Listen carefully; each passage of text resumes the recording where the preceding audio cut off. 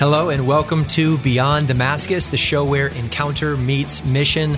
I'm your co-host for today's show, Aaron Richards, joined here in the illustrious Damascus Media Studio by my friend and brother in Christ, Dan Demite. Welcome, Dan. Hello, Aaron. It's good to be here today. It's good to be here today. It's been a while since the two of us have sat face-to-face at this table. Oh, yes. It's a good day indeed. Friends, super pumped for today's show. If you're new to Beyond Damascus, like I said, this is the show where encounter meets mission. You remember the story of St. Paul, who on the road to Damascus encountered Jesus himself. His life in that moment was transformed forever. And he was launched from a place of faith into a place of faith that had come alive in mission, right? We see the story of St. Paul. It transformed dramatically on that day, as recounted in Scripture on a number of occasions. And that's our goal here in the show, that we would talk about and reflect upon and give testimony to the fact that when we enter into a life of encounter with Jesus, that its next logical step is a life of mission where we are truly transformed.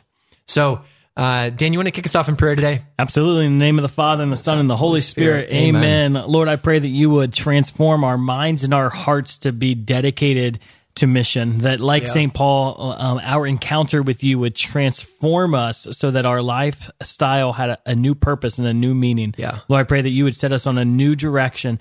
I pray, Lord, for all of our listeners who have been working and laboring in the vineyard of the Lord, who are tired and heavy burdened, and that burden would be lifted off of their shoulders, that they would just be re-energized, reinvigorated today on this show. I pray, Lord, that you would infuse a missionary zeal and a passion in their hearts. Yes, Lord.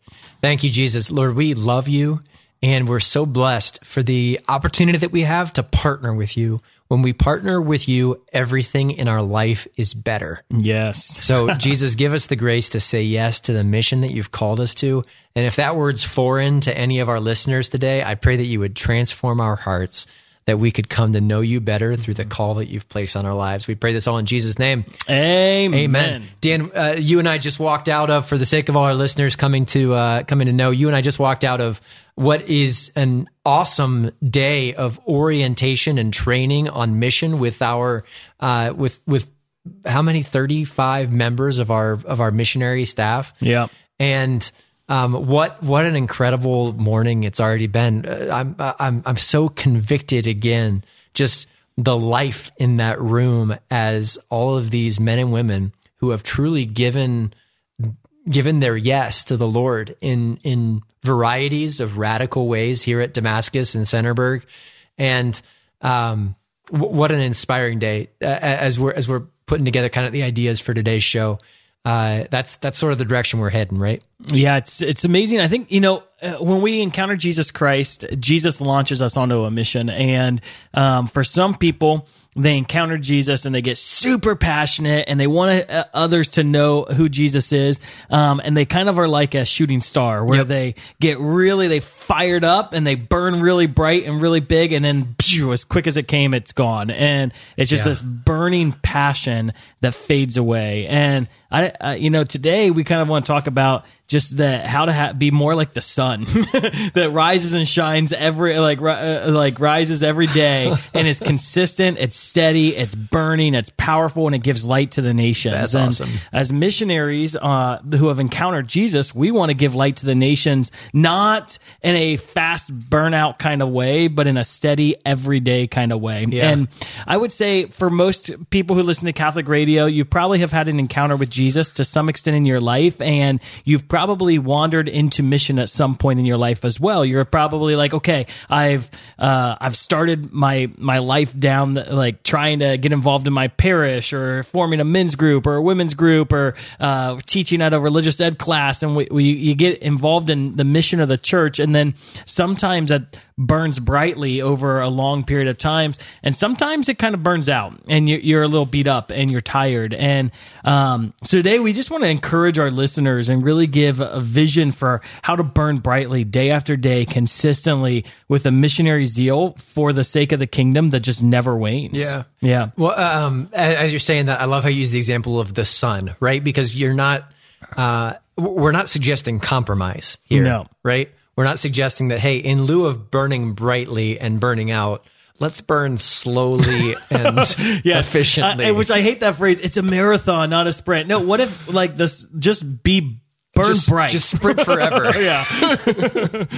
Because like if you're like, oh, it's a marathon, that means I can just be lazy or not that marathon runners are lazy. No, not at all. I definitely have not ran that far. But that idea of like, the sun burns like day after day with the same amount of intensity. Yeah.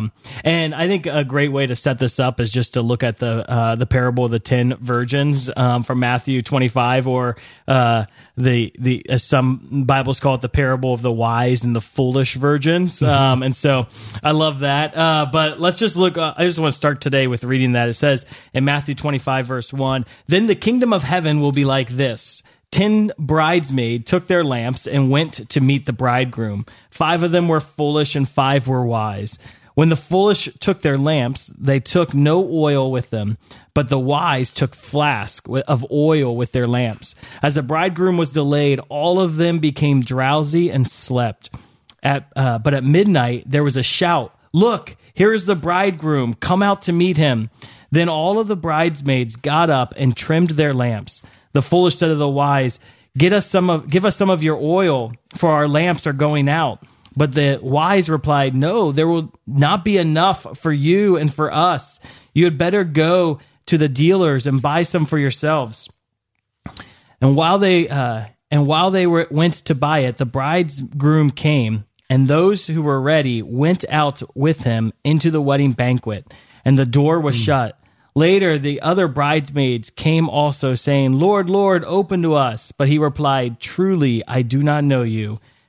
I tell you, I do not know you.'" Right? So, Aaron, that is kind of a intense gospel. It's one of the end times parables the Lord gives, and it's one of those like, okay, what's the Lord saying here? Right? Sometimes I feel happy, other times I feel miserable. I know, it's like, okay, so the bridegroom comes, and some get to go into heaven, and some the door is shut. And I just want to kind of break open this today, because I think that this is one of those parables that often gets lost in the shuffle. Yep.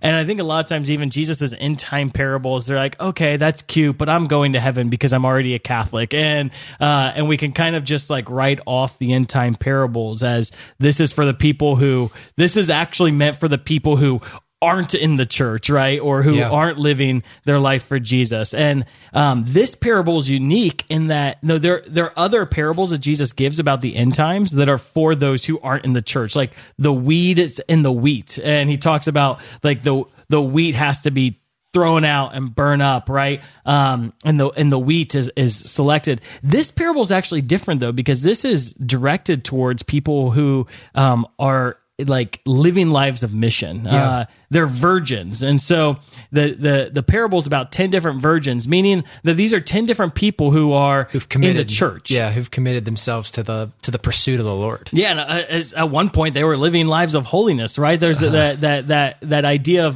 of virginity is this idea that there's some kind of cleanliness, right? That they've maintained a level of holiness. And so this isn't about those who are far off and pagan and who are living lives of insane corruption, right? The Lord's actually speaking, I think, to all of us that are members of the church here, and he wants to give us a good apostolic warning. And then the other interesting thing is in this parable, they all have a lamp, and the lamp represents, if you will, the ministry that they do, the mission work that they do. So all of us at our baptism are given a white cloak to show that virginity, right? And we're also given a candle at our baptism. So he's speaking here of us, the baptized, who have received the white cloak of baptism and the candle that we carry to be the light of the world. I love how baptism is not simply about us being holy, but it's also about us being missionary. Yeah.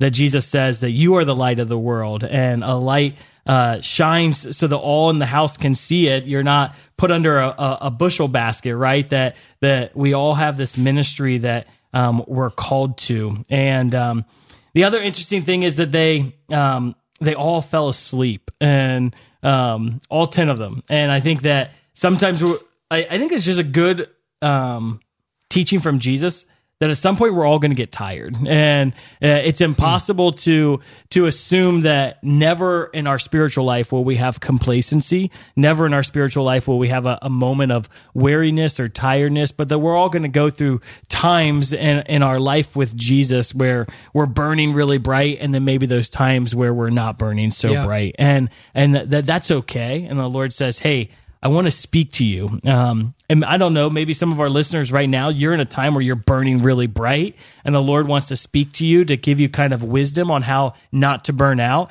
And for those who may not be burning as bright as you once were, the Lord wants to say, hey, here's a message for you on your call to burn again. Yeah. I love you were talking about in Matthew's gospel when Jesus talks about the light set upon the hill, right? The city set on a hill, the light under the bushel basket.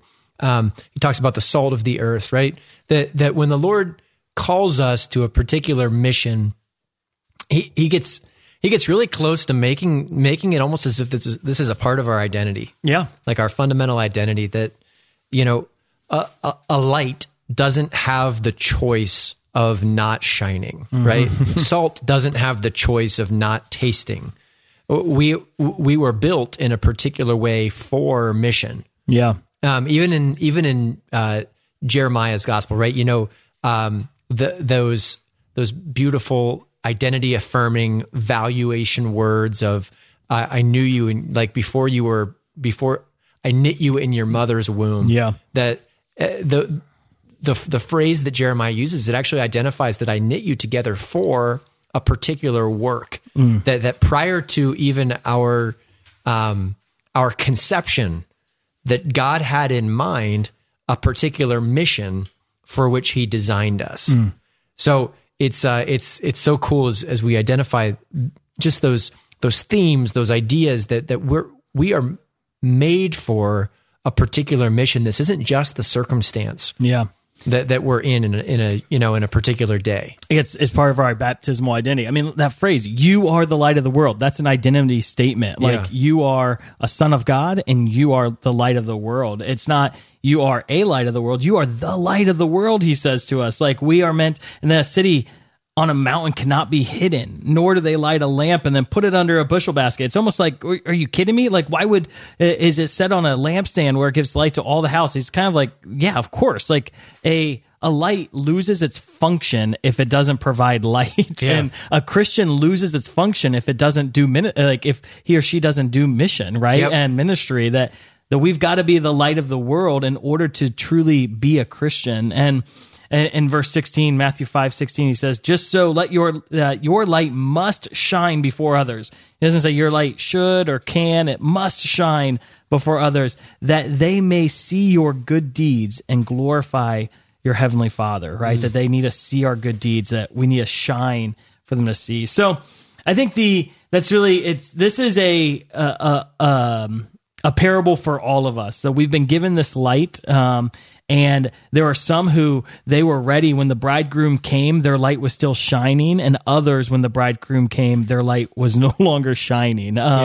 It's very interesting too, because when I first read this, I was kind of scandalized, because you hear this just beautiful, first of all, this beautiful cry, like at midnight, there is a shout, look, here is the bridegroom, come out to meet him. Like, this should be like so awesome and exciting. If you're a Christian, this is like the best moment of Christianity. Like, yes, the Lord is coming, right? He's here. Everything I've longed for is here.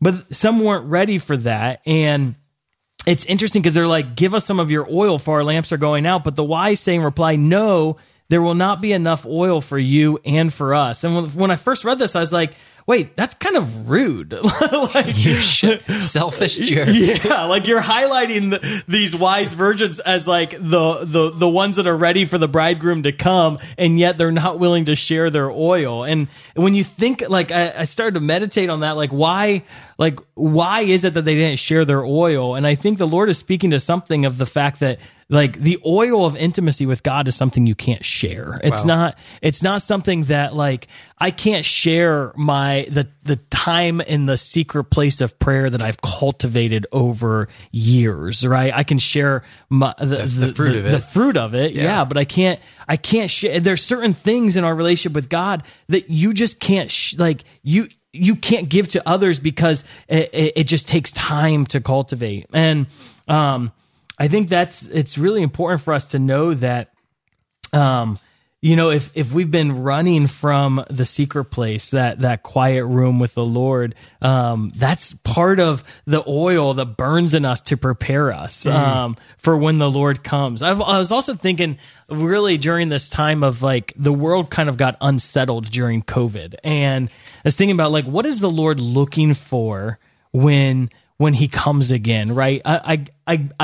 My guess is in different times, when the Lord comes, it's going to be a pretty unsettling time. And there's going to be, even before the Lord comes, there will be a lot of unsettling times. And perhaps in the coming decades, there's going to be some drastically unsettling times for us as Christians. And what's the Lord looking for there? I think it's a bridegroom kind of intimacy, where, he's not necessarily, I think a lot of times we use war language, we need to be ready for battle. But the Lord's highlighting here at the end, He's looking for bridegroom intimacy. And there's something about that where bridegroom intimacy means I'm not going anywhere. At the end of the day, no matter what happens, husbands and wives are sticking it out together. And that idea of no matter what comes in the next decade, no matter what comes in the next 100 years, I'm not going anywhere, that we're with the Lord no matter what. And it's almost like bridegroom intimacy goes beyond the emotions, right? Yeah. As well.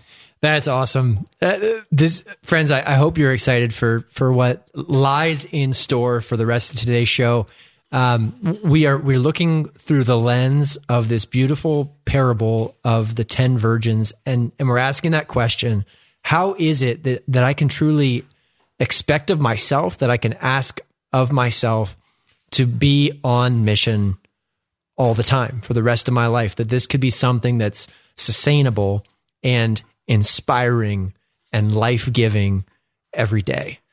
Because as you know, here at Beyond Damascus, we like to say, it's almost a tagline, every single one of us is called to a life of full-time ministry, whether you work in the church, whether you work at a school, whether you work in the workplace, whether you work in the home, right? That every single one of us is called to a life of full-time ministry. The question is, how is it that we're called to effectively live that out? Mm-hmm. Thanks for joining today for Beyond Damascus. We're going to take a quick break. When we get back, we're gonna dive a little deeper into how to burn brightly without burning out. He is honored by the Church as a saint with the title of the Angelic Doctor. Matthew Bunson and the Doctors of the Church. St. Thomas Aquinas wrote a basic textbook for young theology students that became the Church's most famous guide to the faith, the Summa Theologica. It helped him earn the title Doctor of the Church.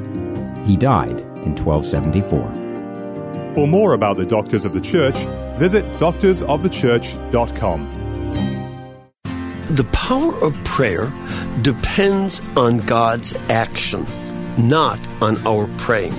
The Holy Spirit prays within us with groanings too deep for words, as Romans 8 says. And He empowers us to seek God and to seek from Him all that we need. And the answer to prayers are always from God in order to worship Him. And welcome back to Beyond Damascus, the show where encounter meets mission. Friends, you're joining in the second segment of today's show. If you want to catch up on what we discussed in the first part of the show today, feel free to check out our podcast. You can find us wherever podcasts are found at Beyond Damascus. Beyond Damascus is a co-production here on the radio of St. Gabriel Radio and EWTN Radio. We are carried across the entire global EWTN Catholic Radio network. And today's show, we've been focusing on this question of how to burn brightly without burning out. We're looking at this question through the lens of the parable of the 10 virgins. And Dan, we've been talking a lot about, how to keep our fire burning. Scripture says that we're the light of the world, we're the salt of the earth, right? We're built to burn. And in this parable, it's one of the funny things that stood out to me is when the virgins go to the merchant who supplies the oil, right? There's this suggestion that like whatever it is that keeps our fire burning, it's a consumable resource, right? That this isn't just something that some are meant to burn more effectively and longer than others. It's just a gift that you get. Some are made to minister, others are made to sit on the sidelines.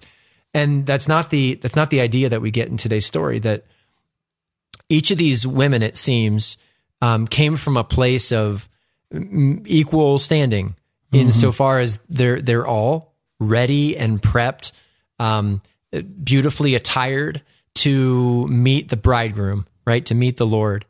And yet some of them have something that others are lacking. And there's even a suggestion that had they been better prepared, had they worked more diligently, had they committed to a particular lifestyle that pursued a certain goal, that they too could have achieved or could have gained what it is that they're now lacking. Oh yeah. So the image, of course, that Scripture uses is the oil, right? I wonder if it's worth maybe jumping into a conversation about what is the oil in our lives as Christians, and how do we prioritize that and fight for that?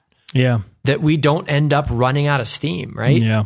Well, and just think about how tragic this parable is, that these were people who were once burning. Like they once had it. They once were on fire for the gospel. And then when the Lord came, they weren't ready for him. And like, that's just, the Lord wants us to be ready, and he wants us to burn consistently for him in a kind of that bridegroom kind of intimacy. So Aaron, I want to just highlight 4 areas of how we can, of how we can maintain the oil, right? That can, like, as you said, that consumable we'll see if any resource. More come up through the course of conversation. I think the first one is just a bridegroom intimacy and prayer. If we're talking about the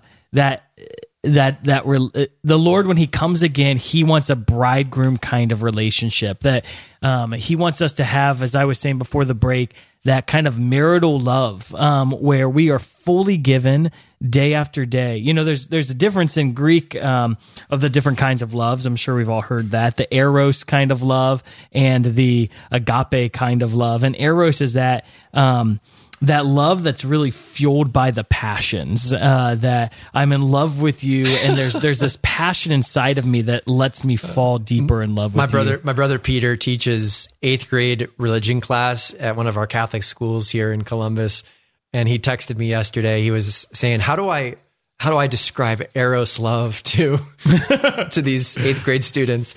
And we were talking back and forth about C.S. Lewis and the 4 loves. And then he's like, I think I may have dug myself into a hole, because yesterday I referred to Eros love as kissy love. Yeah, that's digging yourself into a hole. That's hilarious. All right, so there's that kissy love, right?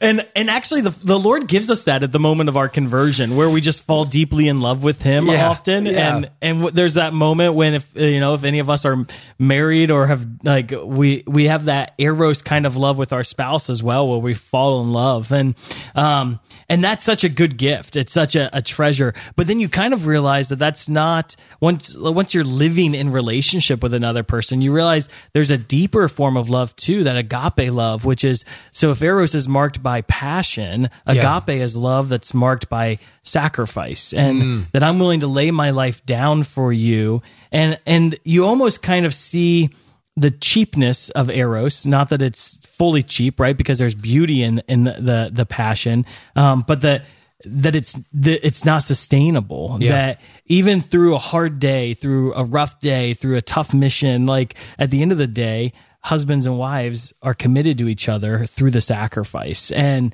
it's a sustaining love that's there day after day. It's the kind of love that's made of covenant, right? That I give you my life for the rest of my life, no matter what comes. It's those wedding vows. I like to say that we should take the wedding vows that we use in the marriage ceremony and actually use it with the Lord. Like, yeah. Well, you and I have done confirmation retreats forever, right? Yeah. And one of the skits that we like to do in our confirmation retreats, our baptismal vows are eerily similar to the marital vows, right? That every time we profess our commitment to live in relationship and covenant with another person, whether that's our husband or wife, or whether that is the Lord, like there's a sacramental reality to the fact that these words are intentional. Yeah. Absolutely. So we usually bring like a couple of 8th graders up on stage and we pretend to marry them in front of their peers. Which is just beautiful and scandalous all at the same time. Usually hilarious. and every once in a while you find the couple, like the two that actually have a crush on each other. It's just like, it's even crowd goes wild. It's even more awkward. But it's that baptism is so, if you will, marriage points to the sign. Yep. It's a sign. It's of the actual covenant that God has made with us. And those words, I take you to be mine. I promise to be faithful to you in good times and in bad, in sickness and in health, to love you and to honor you all the days of my life. That the Lord says those to us and we say those to him. And that's like a bridegroom intimacy that I'm not going anywhere, right? And that secret like intimacy is born through consistent day after day prayer and resting with the Lord. The Lord says, come to me, all who are weary and heavy burdened, and I'll give you rest. Yeah. That the prayer is meant to be a place of rest. And if it's not, then go back to prayer, like I think sometimes Mother Teresa, she's quoted well with saying, I do a holy hour every day, except for when I'm busy, then I do 2 holy hours. And I don't know if she actually did 2 holy hours when she was busy, but I think that the intentionality is when I have a heavy burden on my shoulders, the key in that moment is to make sure that I have a disposition of rest with the one whom I'm laboring for, that he wants.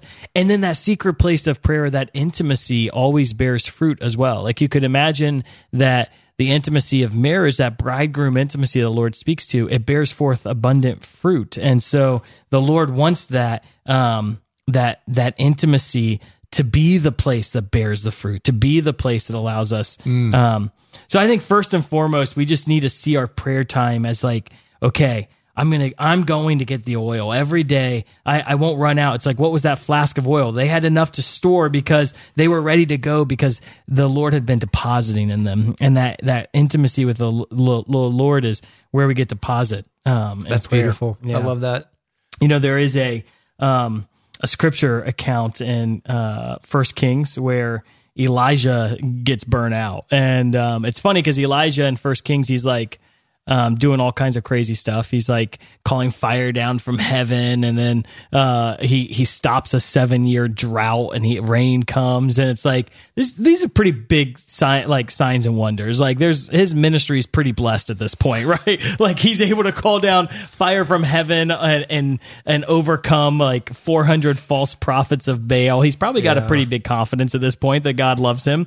But then a few chapters later, it says that then Elijah lays down under a broom tree and falls asleep. Suddenly, right before that, it says he was afraid and he fled for his life because, he calls down fire. People start getting angry. And he says, "Enough, Lord. Take my life, for I am no better than my ancestors." So he's kind of at a point where he's praying for death, right? And I would say that's a ministry burnout. But it's neat because as he's there, the Lord sends an angel as he goes to sleep, and he ministers to him and he fills him again. And the Lord, like, it's okay. We're all going to fall asleep. We're all going to get to that point of burnout, but the Lord wants to fill you and to strengthen you again. So I mentioned earlier in the show, Dan, that you and I just were able to step out of, taking a little break from an all-day staff retreat that we have here on campus. We've got 35 of our missionaries who are just, we're committed to being reestablished in our missionary culture. And one of the stories that you were sharing this morning with the crew was just about those first years in youth ministry. And as you're saying this, like, I remember those. It's good for us to remember those days. Mm-hmm. To remember when you and I were, at the end of our rope. Mm-hmm. thinking, my goodness, how can I sustain this? Yep. How can I continue to live my life like this? Right. I know for you and I we have wives and families, and for much of our time and being on the road and traveling with Catholic Youth Summer Camp before it was what we now know it here at Damascus, but like there were real, true stresses on our relationships, on our marriages, and I think that it's so important that we remember those moments, and in the good times, in the times of success, in the times of victory, that we look back and remember, okay, this is where I've come from. Mm-hmm. That God is faithful, and then we've got a story to tell, right? Yeah. That there's a purpose for what it is He's aligned us for, and that's agape, and that's bridegroom intimacy. It's interesting. The Lord doesn't come back as a conquering king; He comes back as a bridegroom. It says here, and that's so. I think that mentality of like, I'm going to grind, and I'm going to be a warrior for the Lord, it only goes so far in mission. At some point, you've got to get to a point with the Lord where it's intimacy. Like, I'm with you no matter what. It's not the grind, it's the rest that I get recharged by this relationship with you. That gets me through hard times, and that's the oil. Well, yesterday I was sharing with our second year students about like King David, right? That the mark on King David's life, the reality that God referred to him as a man after my own heart, right? It wasn't the fact that he was a warrior king, though he was. Mm-hmm. He was a warrior king. But it was the intimacy with him that enabled that fruit to flow. Yeah. So the battle, the battle and the drive and the conviction, like those aren't actually the fundamental component of our character. Mm-hmm. The fundamental component of our character is something we catch. Yeah. In relationship with the one who is our motivation. Yeah. Who is our love.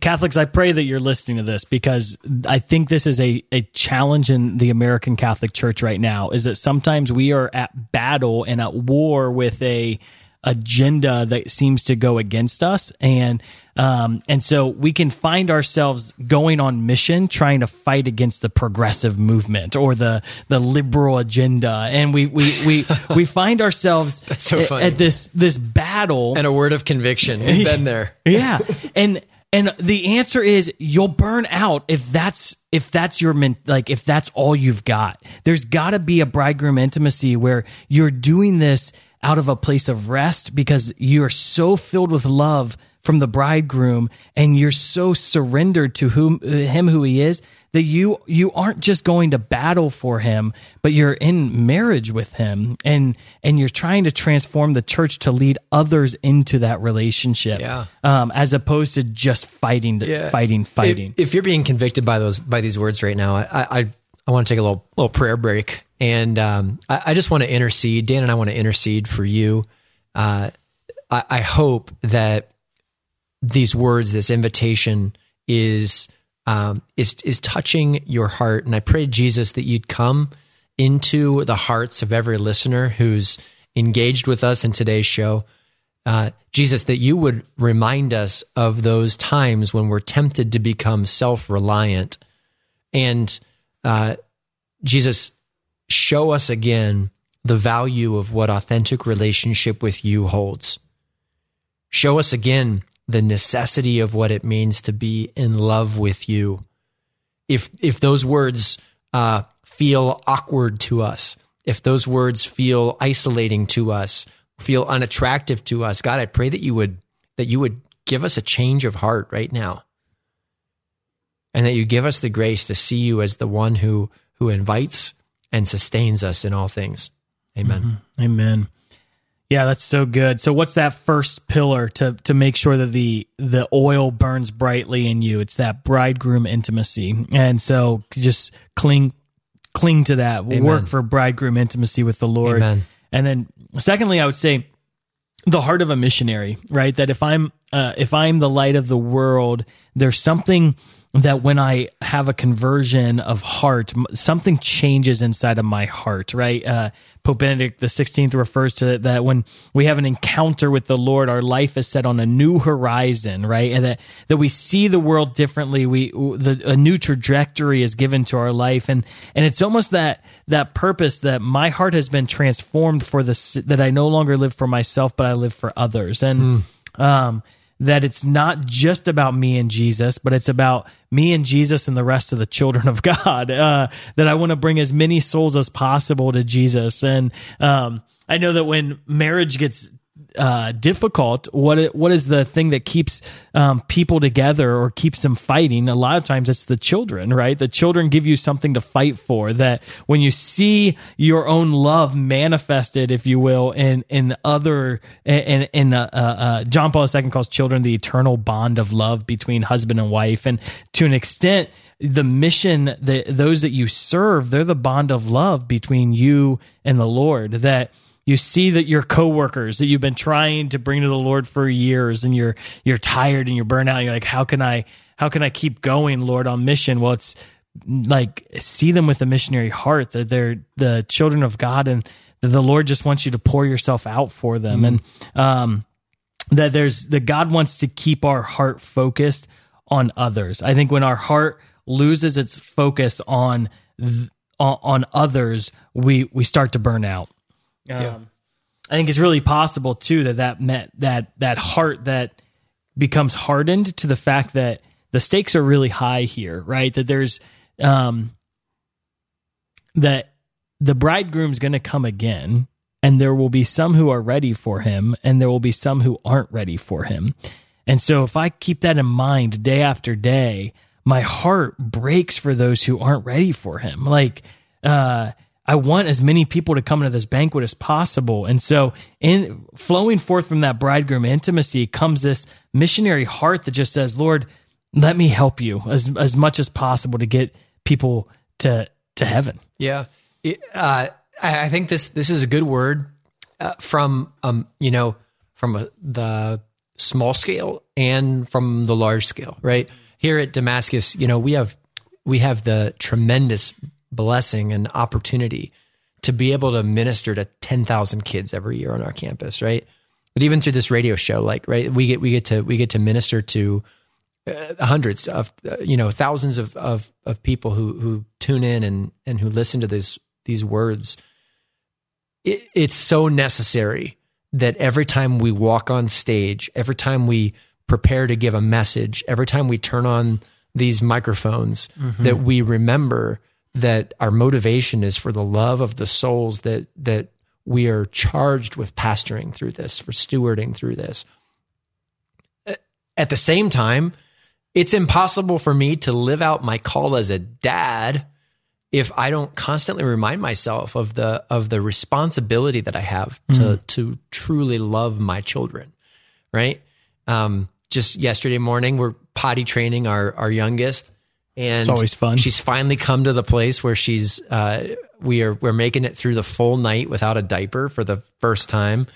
And this probably isn't the first time this has happened. This is the first time that I've had the great pleasure of dealing with it since we've started doing diaper-free evenings. But yesterday morning, Felicity woke up with a wet bed, and it was a beautiful reminder to me that because my motivation before I opened the door was love and mercy. I was so excited to hear her voice when she spoke in the morning. And then I walked over to her room, and when she said, I've got a mess for you to clean up, I didn't get upset, right? I didn't get frustrated. And this, I have gotten frustrated before, right? I've gotten upset in the past. And it was such a beautiful reminder to me that, hey, when my heart is oriented toward a love of another, all of a sudden my mission becomes possible. Yeah. Like my mission becomes sweet. Yeah. Even the times that require sacrifice. That's so good. Yeah. So I would say if you're experiencing burnout, let the oil of mission just burn in you, right? That just to say Lord, give me a heart for your people again. Like, give me a heart for the salvation of souls again. Like, let me just burn for a desire to bring people to you. Like, what you can't fake passion. that you meet some people and you hear, like, some people are just so on fire for the gospel, and there's something about evangelization that has to come from something's burning inside of you, and you can't put that inside of yourself. I can't force myself to be passionate. And so I go to the Lord and I say, Lord, fill me with a passion for souls, fill me with the love for your people, because that only comes from you, right? Like, I can't fake that. And so let the Lord fill you with an oil that cares about others, and you just want them to be with Jesus forever in heaven. Like, if I've fallen in love with him and he's loved me, I want to share that love with others. Because it's that important. Amen. So we've promised four pieces today, 4 ways that we actually keep our lamps filled. The first was seeking fullness in the intimacy of prayer. Yeah. Actually seeking, sometimes we think of this as a Protestant thing and not a Catholic thing, but seeking relationship with Jesus, right? It's critical. It's part of our sacramental language. It's part of who we are as Christians. And second is to seek a heart for the people that God's given us charge over, to hunger for souls. Yeah. Thirdly, it's a very practical. We need community, right? Like, there's something about the fact that when Jesus sent his disciples out, he sent them out in twos, because it's really hard to do mission by yourself. Yep.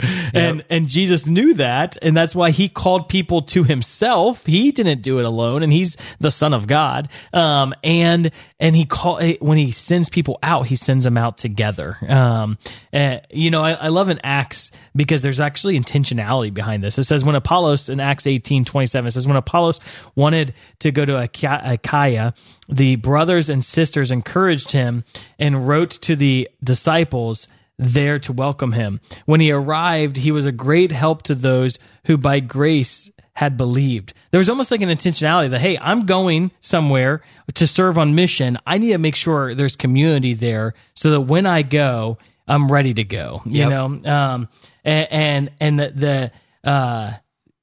think it's important to ask ourselves, well, are there people that the Lord has me to work with so I don't feel alone? And do I need to co-labor with some people? That's awesome. I'm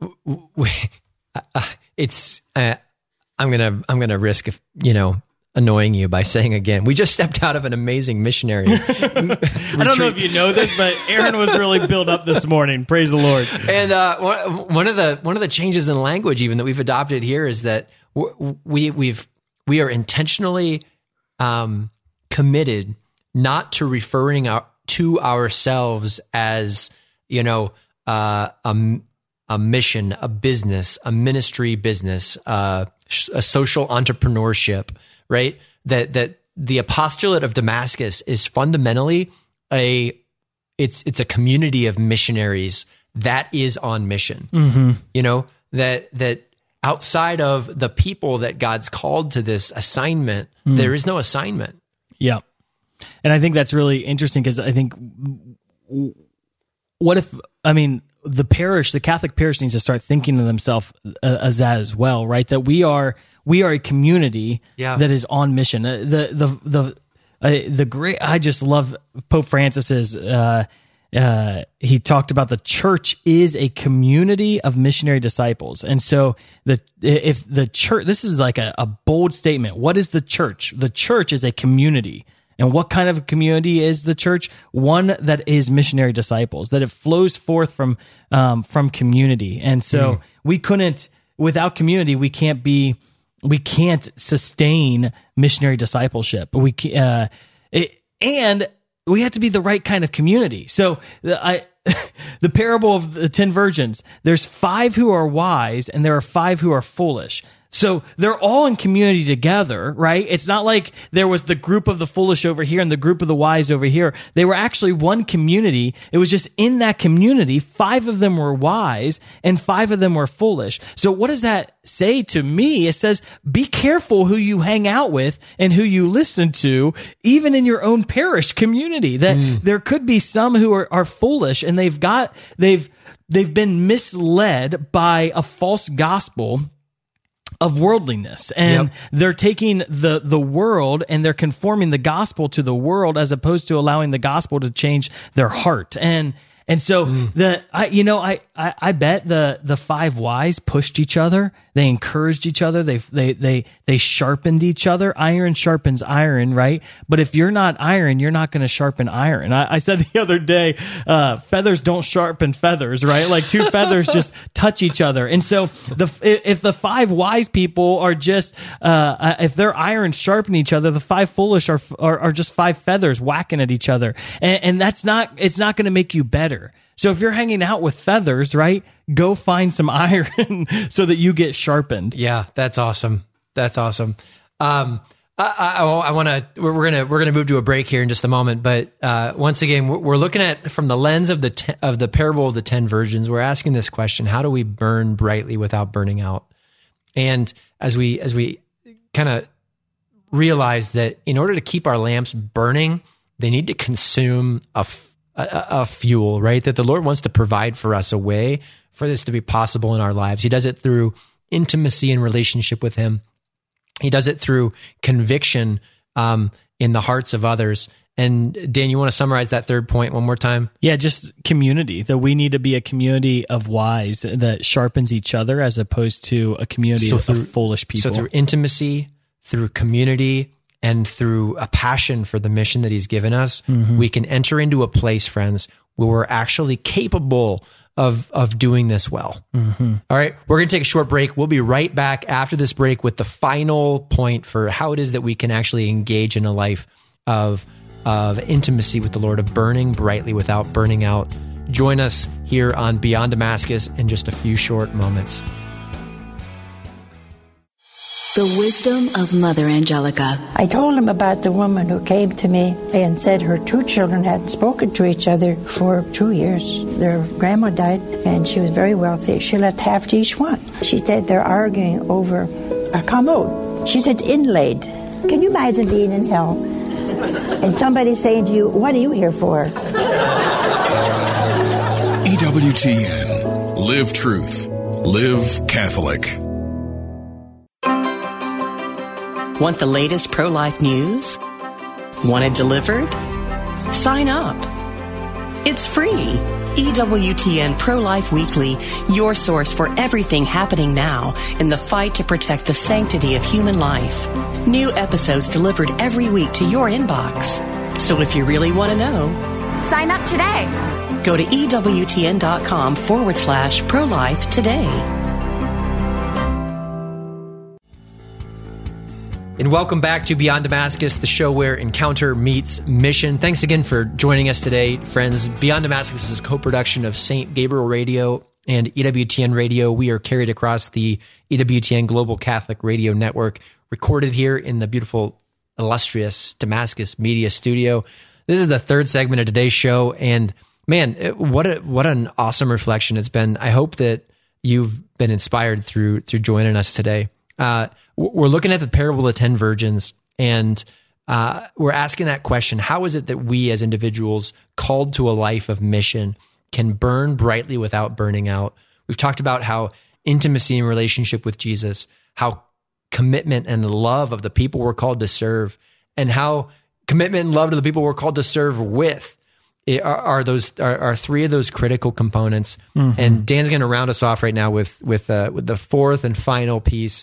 And then we're gonna pray to get you out the door. Yeah, I mean, let's not over spiritualize this. Yeah. The fourth piece is order in your personal life. It's easy to make in church world everything very flowery and very spiritual. But over and over again, you see people who have disordered lives, they burn out. I'm sure you've seen ministers of the gospel or people who their life isn't attractive and it's not burning because they're scattered and they're all over the place. And it's the Lord wants us to actually be fueled by having personal order, making sure our calendar is healthy, making sure I have a friend who said, if your prayer life's out of order, clean your room, right? Like that chances are that your prayer life's out of order because your bedroom's out of order, or your prayer life's out of order because your car's out of order. And so when things feel like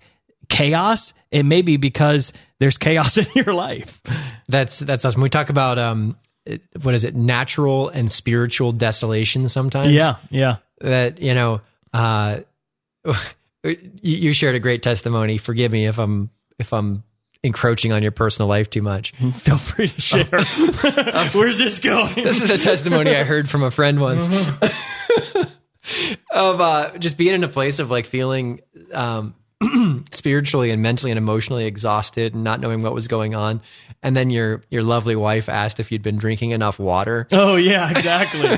Yeah. Right. And sometimes it's just the simple stuff that we've got to put into order in our life. Discipline exists for a reason. Yep. Yeah. A lot of times here at Damascus, we love to welcome in, our missionaries that we work with on a daily basis. Oftentimes you see a marked difference in individuals who've come from high school or who've come from college. We love them. We love them both, of course, but it's apparent to us that there's a certain mentality that happens when you've been forced to build a schedule. Yep. Not that happens necessarily for all of us in college. Well, I have a personal annoyance with going through computer files to find the file I want. So I tend to overcrowd my desktop because I like files quick at hand. I can affirm that. Yes. And so I always know that when I'm getting stressed out at work, it's usually like, oh, I just need to stop and clean up my desktop. And then, and once my desktop's clean, boom, I'm ready to refocus again. And I think there's a lot of times that's such a natural thing. It has nothing to do with the spiritual life. But if I don't take time to organize a to-do list, to organize a desktop, to keep like my mission clean, then it's you can burn out and you can feel like things are wrong when they're not really wrong. You just have to have order. And most importantly, Sabbath, right? That like if the Lord rested on the seventh day, we need to rest. Like that there's got to be an intentional time of rest. That the Lord's not asking us to like, if you go back to the sun, right? Like the sun burns brightly, but the sun also has moments where it's rising and it's setting. And even in our own weekly life, we need to have moments where we rise and we set, right? To be refreshed and recharged and know how you Sabbath best to be recharged for the sake of mission. Yeah. That's awesome. And friends, we can do these things. Mm-hmm. These things can be accomplished in our life in a way that's meaningful and upbuilding. So just to round it off one more time, the difference between the virgins that enjoyed that place of connection with the Lord, the heroes of the story, and the ones that got turned away and left behind. It wasn't that they were born with it, right?